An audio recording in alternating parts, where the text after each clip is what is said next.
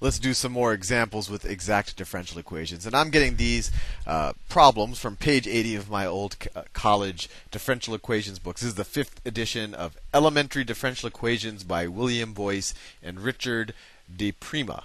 I want to make sure they get credit that I'm not making up these problems. I'm getting it from their book. Anyway, so I'm just going to give a bunch of equations. We have to figure out if they're exact, and if they are exact, we'll use what we know about exact differential equations to figure out their solutions. So the first one they have is 2x plus 3 plus 2y minus 2 times y prime is equal to 0. So this is our m of x and y, although this is only a function of x. And then this is our n. Right? You could say that's m or that's n. And we could also say that if this is exact, well, first let's test if it's exact before we start talking about xi. So what's the partial of this with respect to y? The partial of m with respect to y, well, there's no y here, so it's 0. The derivative, the rate of change that this changes with respect to y is 0. And what's the rate of change that this changes with respect to x? The partial of n with respect to x is equal to, well, there's no x here, right?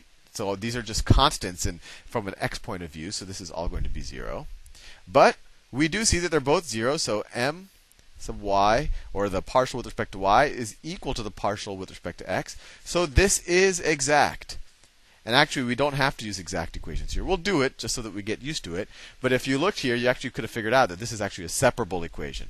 But anyway, this is exact. So knowing that it's exact, it tells us that there's some function xi, where xi is a function of x and y, where xi sub x is equal to this function, is equal to 2x plus 3, and xi, I shouldn't say sub x, I say the partial of xi with respect to x. And the partial of xi with respect to y is equal to this, 2y minus 2. And if we can find the partial of, if we can find our xi, we know that this is just the derivative of xi. Right? Because we know that the derivative with respect to x of xi is equal to the partial of xi with respect to x plus the partial of xi with respect to y times y prime. So this is just the same form as that. So if we can figure out y, then we could rewrite this equation as dx, the derivative of xi with respect to x, is equal to 0.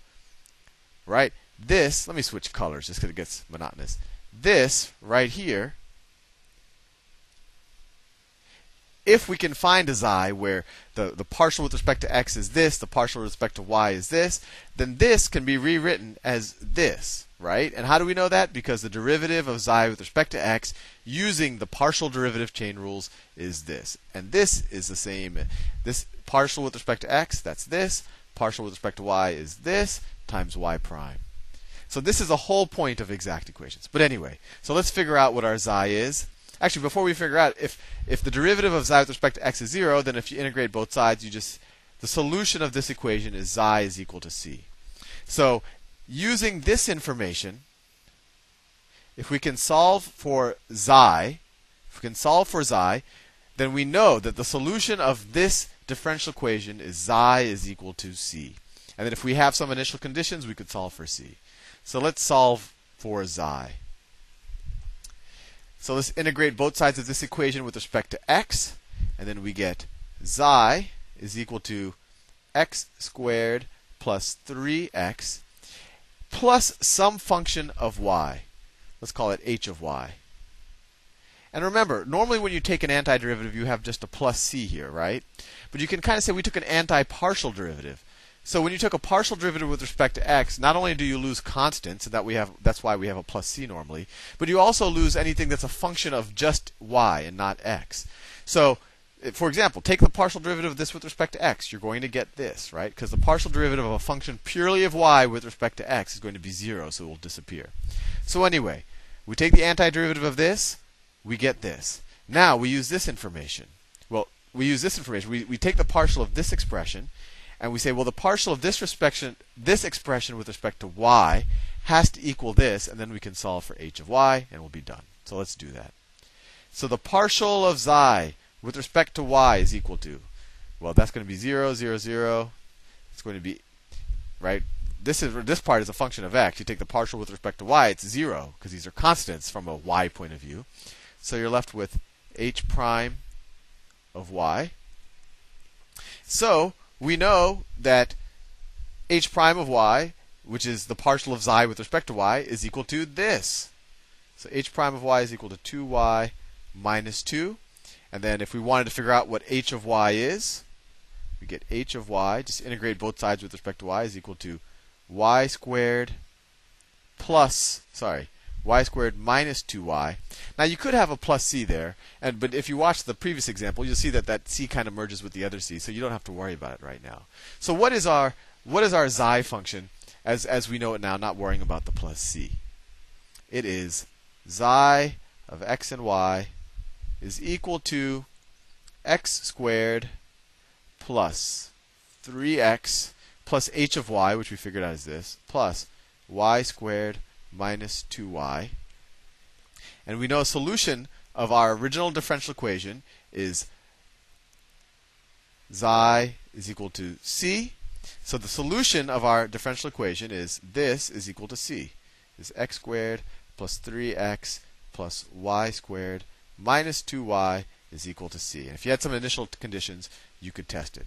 And I encourage you to test this out on this original equation, or I encourage you to take the derivative of xi and prove to yourself that if you took the derivative of xi with respect to x here, implicitly, that you would get this differential equation. Anyway, let's do another one. Clear image. The more examples you see, the better. So let's see. This one says 2x plus 4y plus 2x minus 2y y prime is equal to 0. So what's the partial of this with respect to y?